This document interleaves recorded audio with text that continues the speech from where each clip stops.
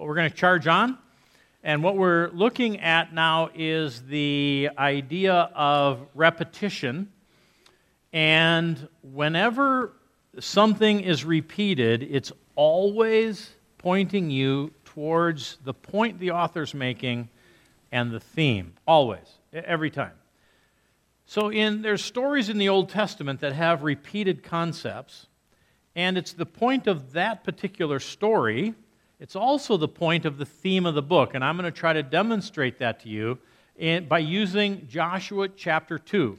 Now, Joshua chapter 2 is the story of the spies, the two spies that Joshua sent to spy out the land of Canaan, and they were going to, the city of Jericho. And he sent two spies to spy out the city of Jericho, and you've probably heard this story and you're familiar with it. So what the two spies did was try to be inconspicuous. They tried to blend in. And so they go to Jericho, and they go to the home of a prostitute. And Rahab is her name. And they go into this, the red light district, and they go to a brothel, and they act like all the traveling men would have acted like in the day with paganism. When nobody has a moral compass from a moral God, then what you do is you live by your passions, and you all know that from your biblical teaching. And so the travelers, as they came into Jericho, would have stopped off in the prostitute's house, and then they would have moved on and done their business. So when the two spies come to Jericho, they're going to be inconspicuous, and they're going to try to show up like all the other guys, and so they go into the home of the prostitute. And the very next passage in Jericho is very interesting because it says that someone ran to the king and told him the spies have come. Now, they tried to show up in Jericho and be inconspicuous, and they couldn't be inconspicuous. People were kind of expecting them, and so when they walked in, a servant of the king shoots over and goes, "They're here." So now all their human plans are failing. So their attempt at being inconspicuous didn't work, and now they're trapped. They're in the brothel, and the king is going to send his men to capture them. And if you're thinking biblically, you're saying in your mind, uh-oh, God's plan is in trouble. God's plan is in trouble. They're going to capture these two spies, and now what, right? That's what you should be thinking as you're reading through this story.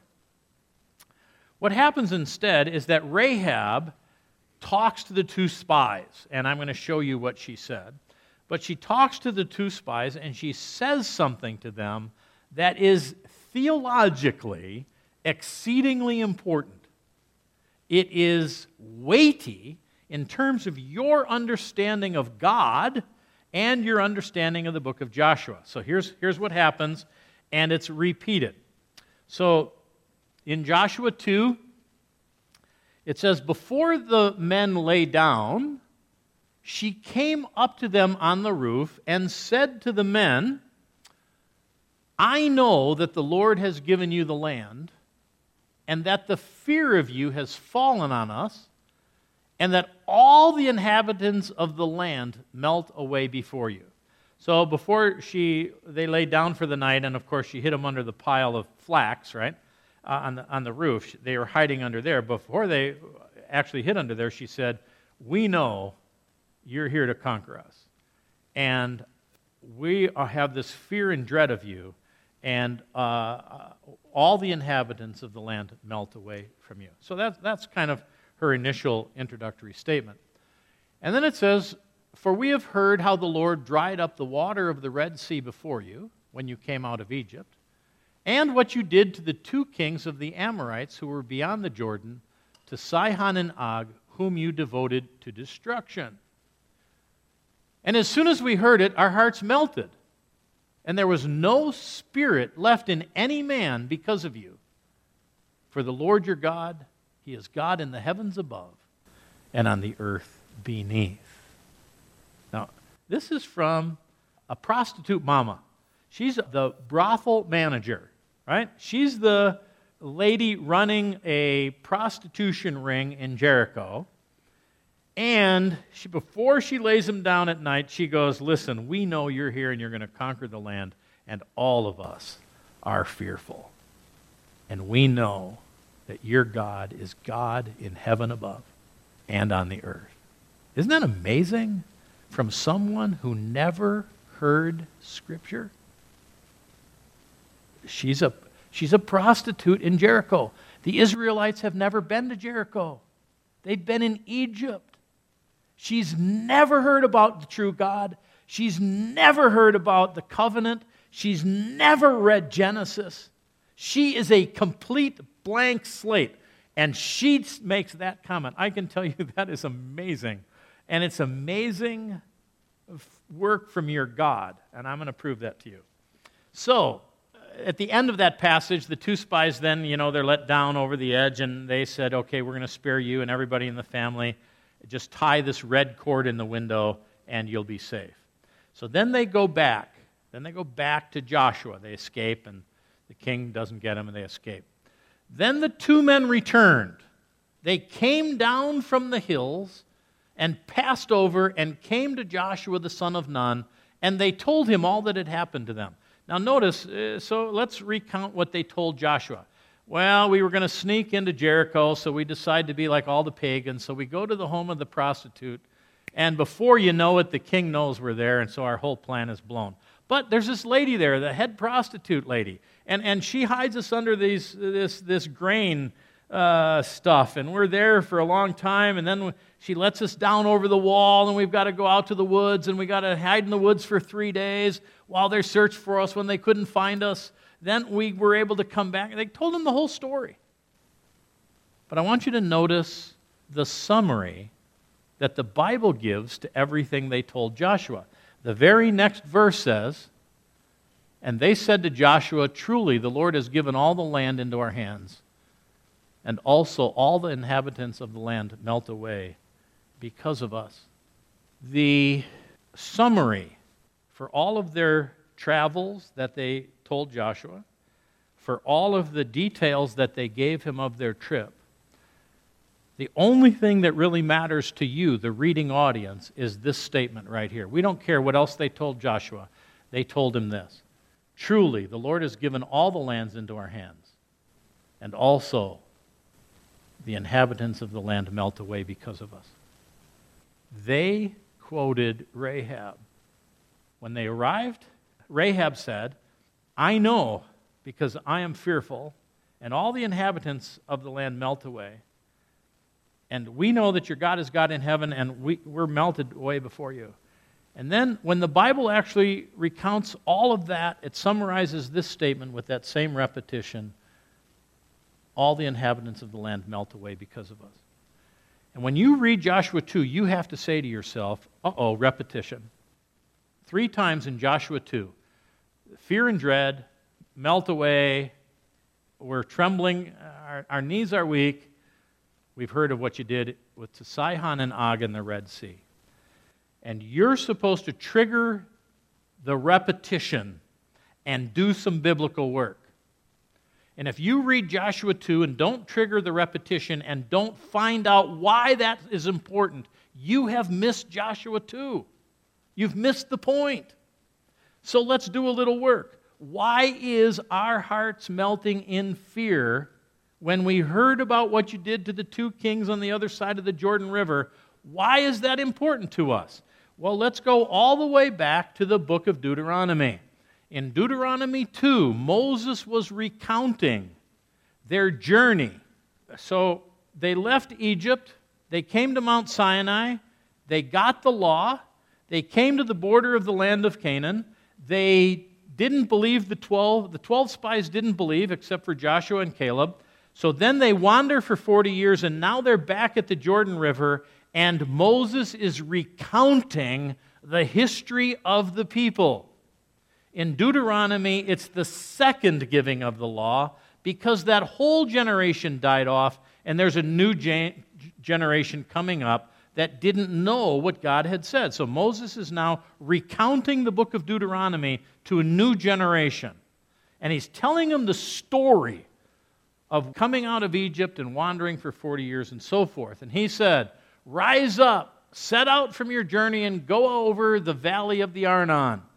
Behold, I have given into your hand Sihon the Amorite, king of Heshbon, and his land. Begin to take possession and contend with him in battle. Now, do you remember Rahab mentioned him by name? When we heard of what you did to Sihon, our hearts melted in fear. She had never heard anything of Scripture.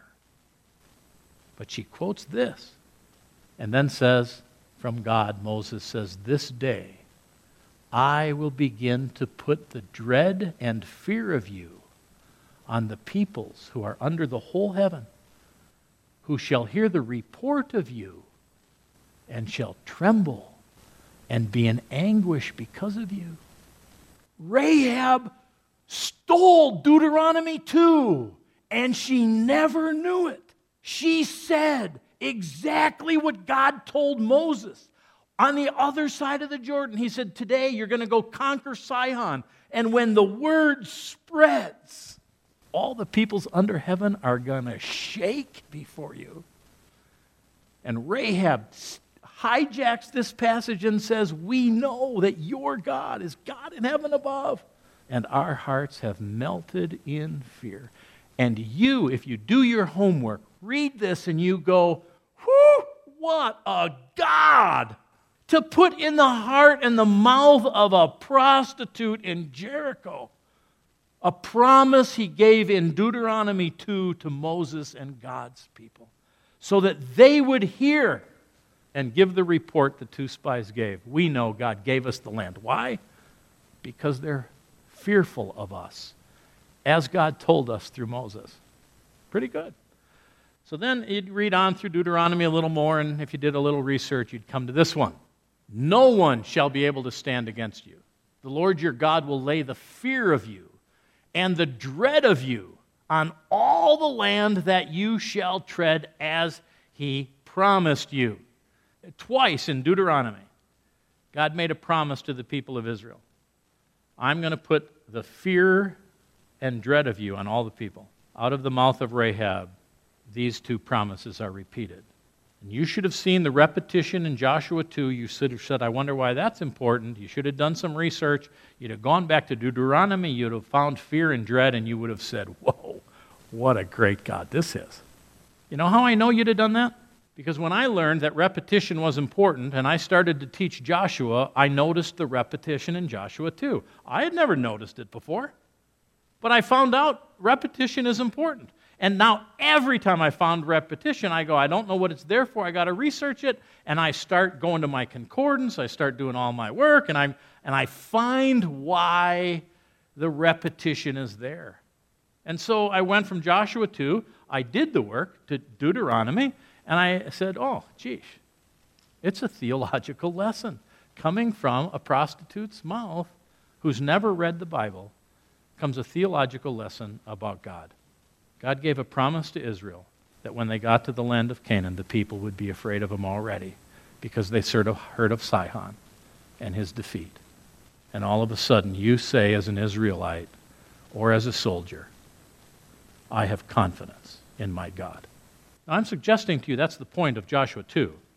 I'm also suggesting to you that if you follow that repetition to its conclusion, it will also point you to the theme of Joshua. So here's the theme of Joshua. It doesn't come till chapter 21.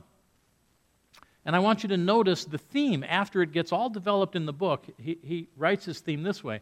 It's not an explicit theme, but it's as close to an explicit theme as you're going to find in the Old Testament. And here's what it says. Thus the Lord gave to Israel all the land that he swore to give to their fathers. And they took possession of it, and they settled there. And the Lord gave them rest on every side, just as he had sworn to their fathers. Not one of all their enemies had withstood them, for the Lord had given all their enemies into their hands, and not one word of all the good promises that the Lord had made to the house of Israel had failed. All came to pass. You know why the book of Joshua was written? So that you know that in Deuteronomy chapter 2, there's this reference that doesn't seem important to us. That the fear and dread is going to fall upon them because they hear of Sihon. Then you get to Joshua 2, and all of a sudden, out of the mouth of this prostitute lady, comes that exact concept. And you go, whoa, that God is amazing. And then you read through the book of Joshua, and you see how they conquer the land and divide the land. And you remember the Abrahamic covenant, and you remember all that God did in Egypt, and bringing them out of Egypt, and bringing them through the wilderness wandering, and you bring them all the way over here, and you say to yourself, here's a God who can keep His word, and not one of His promises fail. Not one. And that, my friends, is a good thing. Because God has promised you eternal life in Christ Jesus. And if His word fails, so do you. And the hope we have for eternal life is the hope that God keeps His word. And that the promises He makes will be kept for all eternity. And that's why we believe we go to heaven through faith in Jesus. It's not because I've changed and I'm a good guy. It's because God's promises are sure. And He is a promise-keeping God. And that's the book of Joshua. And it's laid out for us in Joshua 2, but you can't know it if you don't notice the repetition and go back to Deuteronomy. Repetition is always important. And it pushes you. It moves you to this beautiful picture of the lesson and the theme that the author wants you to get. So every time you're reading repetition, do your work. Notice it. Pay attention. Put it down. Do some research. And chase it to its end. And you will be amazed at how the Bible comes alive. That is really a great lesson about our God. Okay, so here's what I'm going to do. I am going to read to you a psalm. I don't want you to read along with me. I want you to listen. There's a repeated theme in the whole psalm. And when I'm done reading it, I'm going to ask you what the theme is, and you're going to be able to identify that very clearly. And then I have another question, which I'm not going to reveal to you yet. But don't read along with me. Just listen. Pay attention to this psalm and the use of repetition in this psalm, okay? Give thanks to the Lord, for He is good.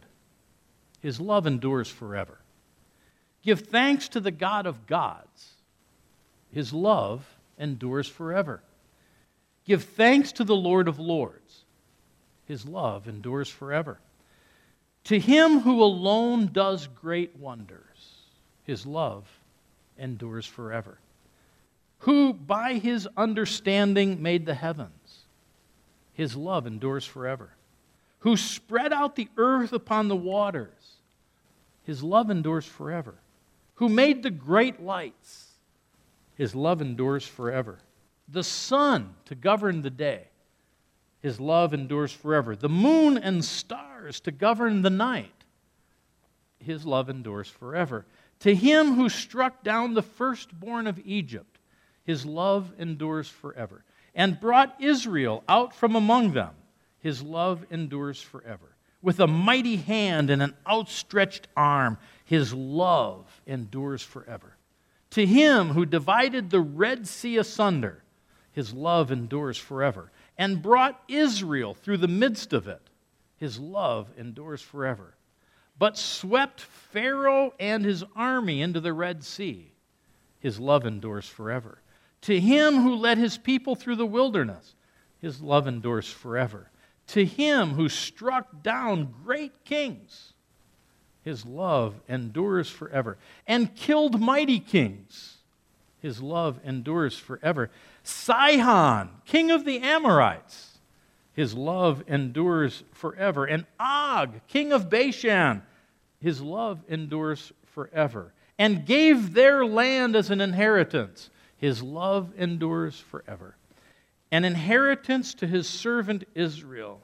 His love endures forever. He remembered us in our low estate. His love endures forever. And freed us from our enemies. His love endures forever. He gives food to every creature. His love endures forever. Give thanks to the God of heaven. His love endures forever. What do you think the theme is? His love endures forever, doesn't it? Anybody have a question about that? All right, so that's the theme very clearly. Repetition gave you the theme, right? So how many verses did I read before you tuned out that statement, his love endures forever, ended every phrase, not even every verse, every phrase, and you just kind of tuned it out and listened to the first part? How many verses did I read before you were focused on the first part instead of the theme part? How many verses? 6. Anybody less? How many? 3. Can I tell you what Psalm 136 is teaching? It's a fabulous lesson taught through repetition. I was reading Psalm 136. After every phrase, you have a thematic statement, his love endures forever. And 3 or 6 verses in, you said, all right, I can take that for granted. I don't have to think about that one. You know why you can say that? Because his love endures forever. And if his love endures forever, you can take it for granted. You don't even have to think about it. It's always there. It's there if you think about it or not. It doesn't matter. And repetition not only gave you the theme, but it applied the theme to your life. You can take the love of God for granted. It's always there. And Paul in Romans 8 says, nothing will separate me from the love of God. You can, and I might say should, take it for granted. Repetition is the theme and the application. God wants you to know that nothing will separate you from his love. It will endure forever. It will never fail. So now you're teenagers. You guys are in the process of struggling with temptation in the most difficult time of your lives. This teenage struggle is not good. And I speak from a male's perspective. It's downright bad.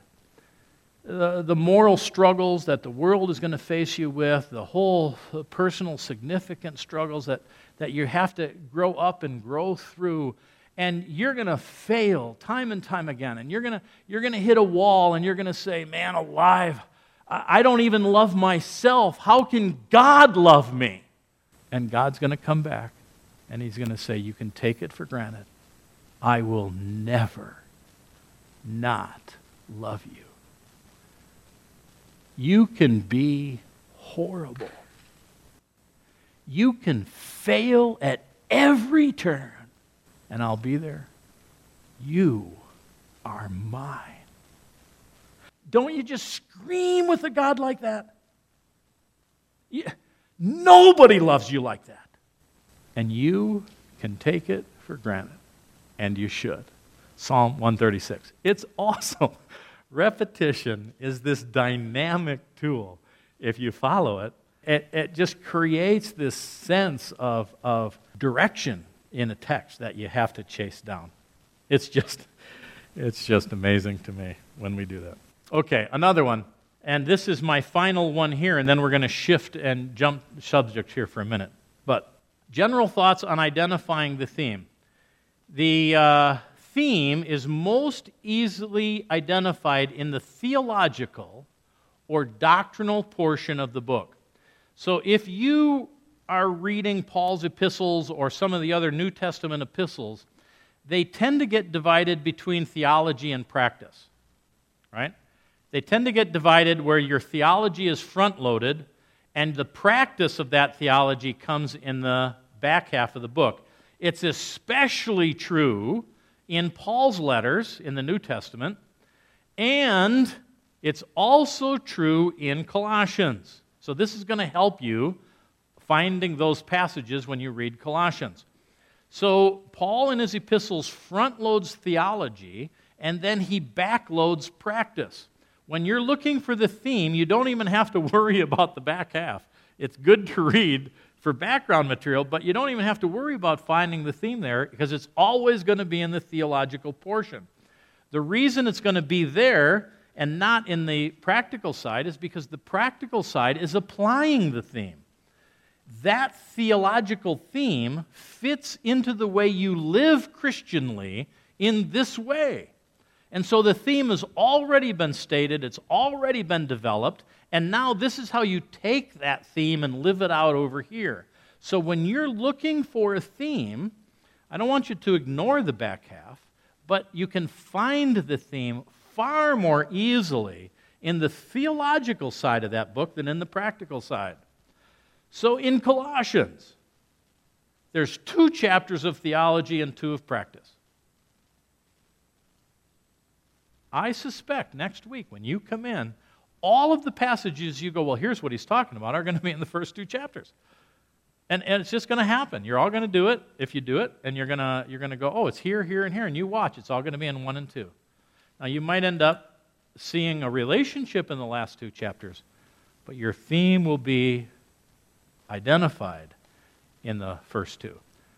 In Galatians, it's 3 and 3.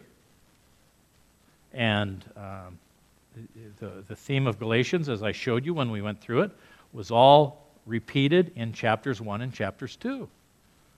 When you get to the practice of the theology of the gospel, you show up in the back half with the practice, the fruit of the Spirit, the fruit of the flesh, you reap what you sow. Those types of things are explanations of the theme.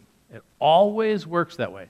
So the theme is most easily identified in the theological and doctrinal portion of the book. So when you come to the practical side, it's only going to make sense to you properly if you know the theology. So you never try to, I should be careful how I say this. You want to live Christianly, and so you want to practice Christianity, but the practice of Christianity needs to be founded on a theological foundation. And just because we live good lives and we look like Christians outwardly is not a good enough motivation for us to be Christianly in our behavior. We need the theological foundation of the first parts of these books. And so the practical portion of all the books in the Bible, the practical portion, where it's telling you how to live like a Christian, is all related to that theme. It's not independent application. They're all thematic in their applications. It's not just, well, so here's how you apply the Bible. Here's how you look like a Christian. No. You look like a Christian when you think like a Christian. And if you're not thinking like a Christian correctly, living becomes just external appearances. So your theology, the theological theme, is in the front load of that, and the back half is applying it. This theme fits your life this way. Now when you do this, you also know why. One of the frustrations we have growing up is that people tell us what to do and don't explain it. God doesn't do that. He tells us why and then says, so therefore you do it this way. He's giving you a theological framework on which to build your life. That's important to us. And the Bible is set up that way.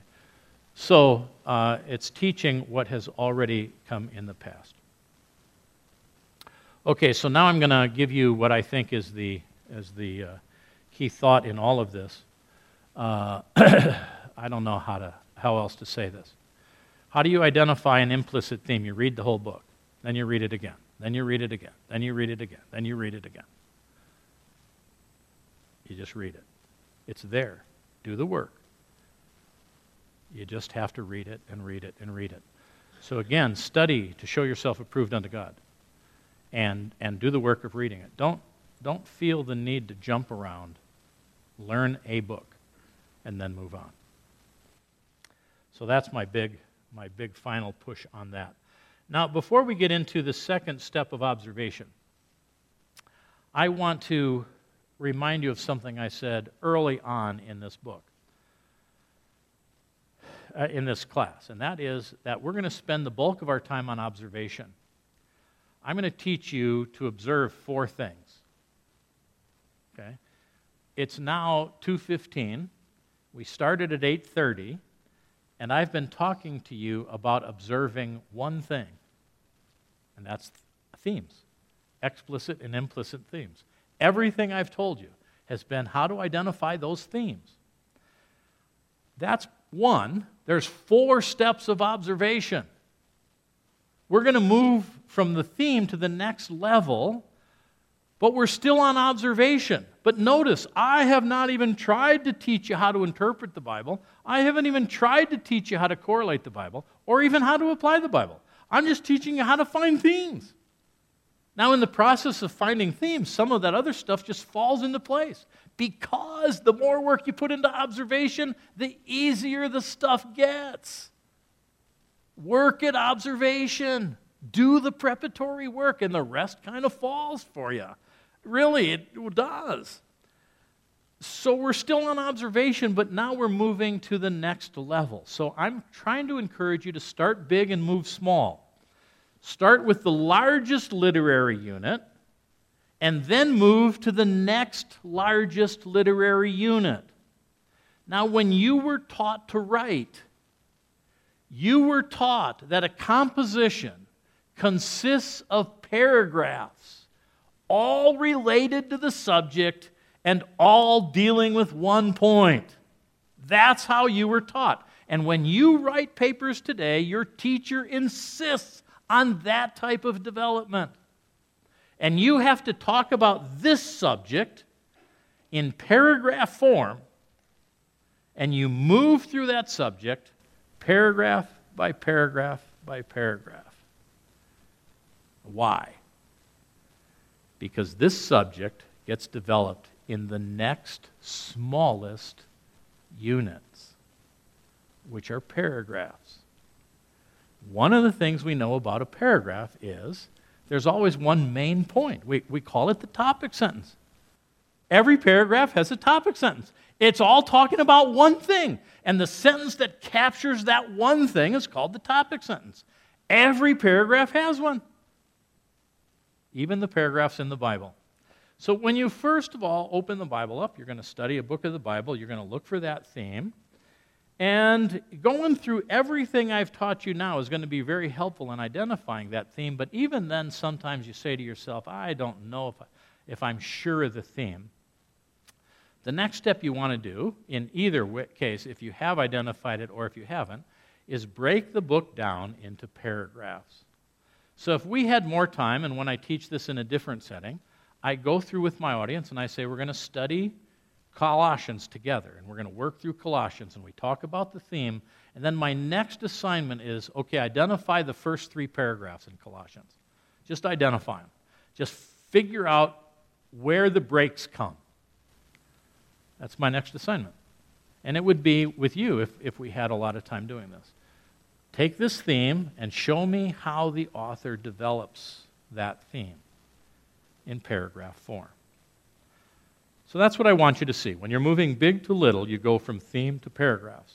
And your job now becomes to find topic sentences or the main thoughts in the paragraph, so you have to figure out where the paragraphs start and where they end. So you want to identify paragraphs second. This is observation step 2. And you move from the largest literary unit, which is the theme, to the next largest literary unit, which is the paragraph. That's what we're doing. It's how you were taught to write. It's how God communicates. So this is what Merriam-Webster says. A subdivision of a written composition that consists of one or more sentences deals with one point. So when you're thinking of a paragraph, all the sentences deal with one point, and there's a sentence in there that kind of captures that point, and that's the main thought in that paragraph. That's the topic sentence. It happens every time. That's how people write. That's what we have. And so what I want you to notice when you're dealing with paragraphs is that the paragraphs are going to move the thought of the book. Just like in your papers, what I did on my summer vacation, you went from June, July to August if you did it chronologically, or you moved from the beach to the mountains to Disneyland or whatever it is you put in your paper. but you developed this theme in successive thoughts. That's all it is. A paragraph is moving in this direction like that, and it's taking the thoughts of the book and moving them forward. So what I want to show you is what is called a graphic organizer. And I would encourage you to go online and look up graphic organizers. And this is a huge concept to get. So I was teaching this class probably in the early 90s in my office. There was a bunch of local pastors coming, and I was trying to mentor some of them. And I didn't know about graphic organizers back then. So I was just showing them how I do my work, and I said, so here's your theme, and this paragraph starts here, and this paragraph starts here, and this paragraph starts here, and each of them have a topic sentence. And I was developing this, and I was doing it with my hands like I'm doing to you, and there was a teacher, and he said, well, that's a graphic organizer. I said, what's a graphic organizer? He said, well, go online. There's a lot of them. So I went online, and I went, there's a billion of these things. They're all over the place. There's all kinds of graphic organizers. So I started scrolling, and I said, which one grabs it for me? I went, that one. And I've been working with this model ever since I knew about graphic organizers. So I was teaching this class last week in my church in Gretna. And a lady asked me, when I was still on the themes, I haven't even got to the paragraphs, I was talking about implicit themes and how all the ideas relate, and she says, do you ever put them this way? And she drew that graphic organizer. With this hand, she had the theme, and she kind of went like this, and I went, yeah, but I can't talk about it yet because I'm not that far in the class. Graphically, she was listening to me going, oh, I have to organize my paragraphs, because paragraphs develop an idea and move it along. So this is a graphic organizer. And on this picture, you have a centerpiece for the theme. And I physically use this. One of the pastors I've taught actually introduces his sermons with this particular model. And this is how he catches his audience up to him every week. He puts the next topic sentence in that graphic organizer. So the theme goes in the middle. Paragraph 1, let's say, is at 12 o'clock. And you would look at 12 o'clock, and you would say the first paragraph is pointing to the theme in this way. So if you were doing Galatians and you came to that first paragraph on the introduction, and it talked about the author and it talked about the blessing, then you could put that up there and say it relates to the paragraph in this way. Now, the only thing that I would do that isn't on this graphic organizer is that I would also have a line that's connected to the second balloon, which is pointed at 2 o'clock. Because paragraphs do two things. They not only point to the theme, they lead forward to the next point. So if you're writing correctly, your first paragraph gets developed, but it moves you logically to the second paragraph. The second paragraph attaches to the theme, grows from the first paragraph, and leads to the thought of the third paragraph. Every time. God writes the same way. So when you start to identify paragraphs, this paragraph is going to lead to this one.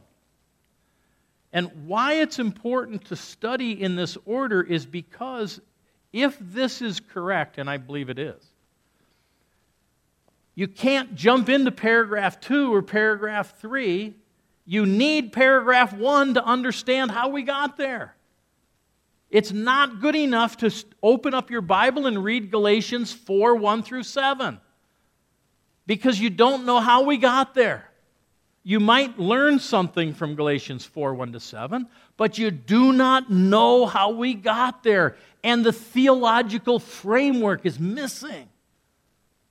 And so what you have to do is figure out the first paragraph, move to the second, because the first paragraph pushes you there. The second paragraph pushes you to the third, and each one of them is developing the theme every single time. So when you're reading a book of the Bible, you're going to first of all look for this major literary unit. And after you find the major literary unit, you start to move towards the paragraphs and how that subject gets developed. Now, the advantage of this is also for this reason. Let's say you're in a book that has an implicit theme and you can't identify it. You've done all the work and you can't identify it. This also helps you identify the theme if you haven't been able to identify it, because you'd leave the middle thing blank. You'd leave the middle balloon blank, but then you'd look at the paragraph, and paragraph 1 is talking about this, and you'd identify the topic sentence. Paragraph 2 is talking about this, and you'd identify the topic sentence. And you would say, what connects the two? What thought led from this paragraph to this paragraph? And you are intelligent. God gave you a brain. And you'd be able to read it and go, oh, that's the connection. I wonder if it holds true for paragraph 3. And if you could identify that movement, you would say, oh, that's the thread that unites the paragraphs. And the thread that unites the paragraph is the theme. What I did in June, what I did in July, and what I did in August. 3 summer months that connect the subject. It's really that simple. It just takes a lot of work. So this gives you a pattern to follow to move from the top level to the next level. It also gives you a pattern to identify an implicit theme. And 2 further points. One of them is it also helps with a check and balance system. So, if I think the theme is X, and I'm reading paragraph 1, and I go, yeah, that relates, paragraph 2 relates, and I get to paragraph 3 over here at 3 o'clock, and I all of a sudden go, well, this paragraph doesn't fit. I now know something's wrong, because there are no extraneous paragraphs. All the paragraphs have to relate to each other and to the theme. And when one paragraph doesn't, then I've got a problem, and I've got a problem with my study, and I have to rework everything. So this actually helps you become correct. So if it doesn't work, the problem is with you, not with the text. And you have to say, oh, I have to rework my process because this paragraph doesn't fit. Or else my understanding of this paragraph doesn't fit, and I have to rework the paragraph. But every paragraph points to the theme, and they move forward around the circle. Every paragraph. So that's the second level. There's not nearly as much information there as I've had before, but I want to give you what I think is the absolute most important point in this subject. And it's this. There are no independent paragraphs. There are none. Every paragraph relates to the theme. There are no paragraphs inserted into any book of the Bible that don't matter. There are no paragraphs inserted into the Bible that don't belong. Every book of the Bible is written with a paragraph development, and every paragraph fits in and develops that text. There are none that don't. So you can, A, identify the theme through the paragraphs, and secondly, you can develop the theme around those paragraphs. And that is as sure as the day is long. Once for all, it's true. The paragraph breakdowns are consistent. Are developing a theme, and there's not one of them is out of place. Not one. Again, that's why you study them in order. That's why you go around and you figure them out in order.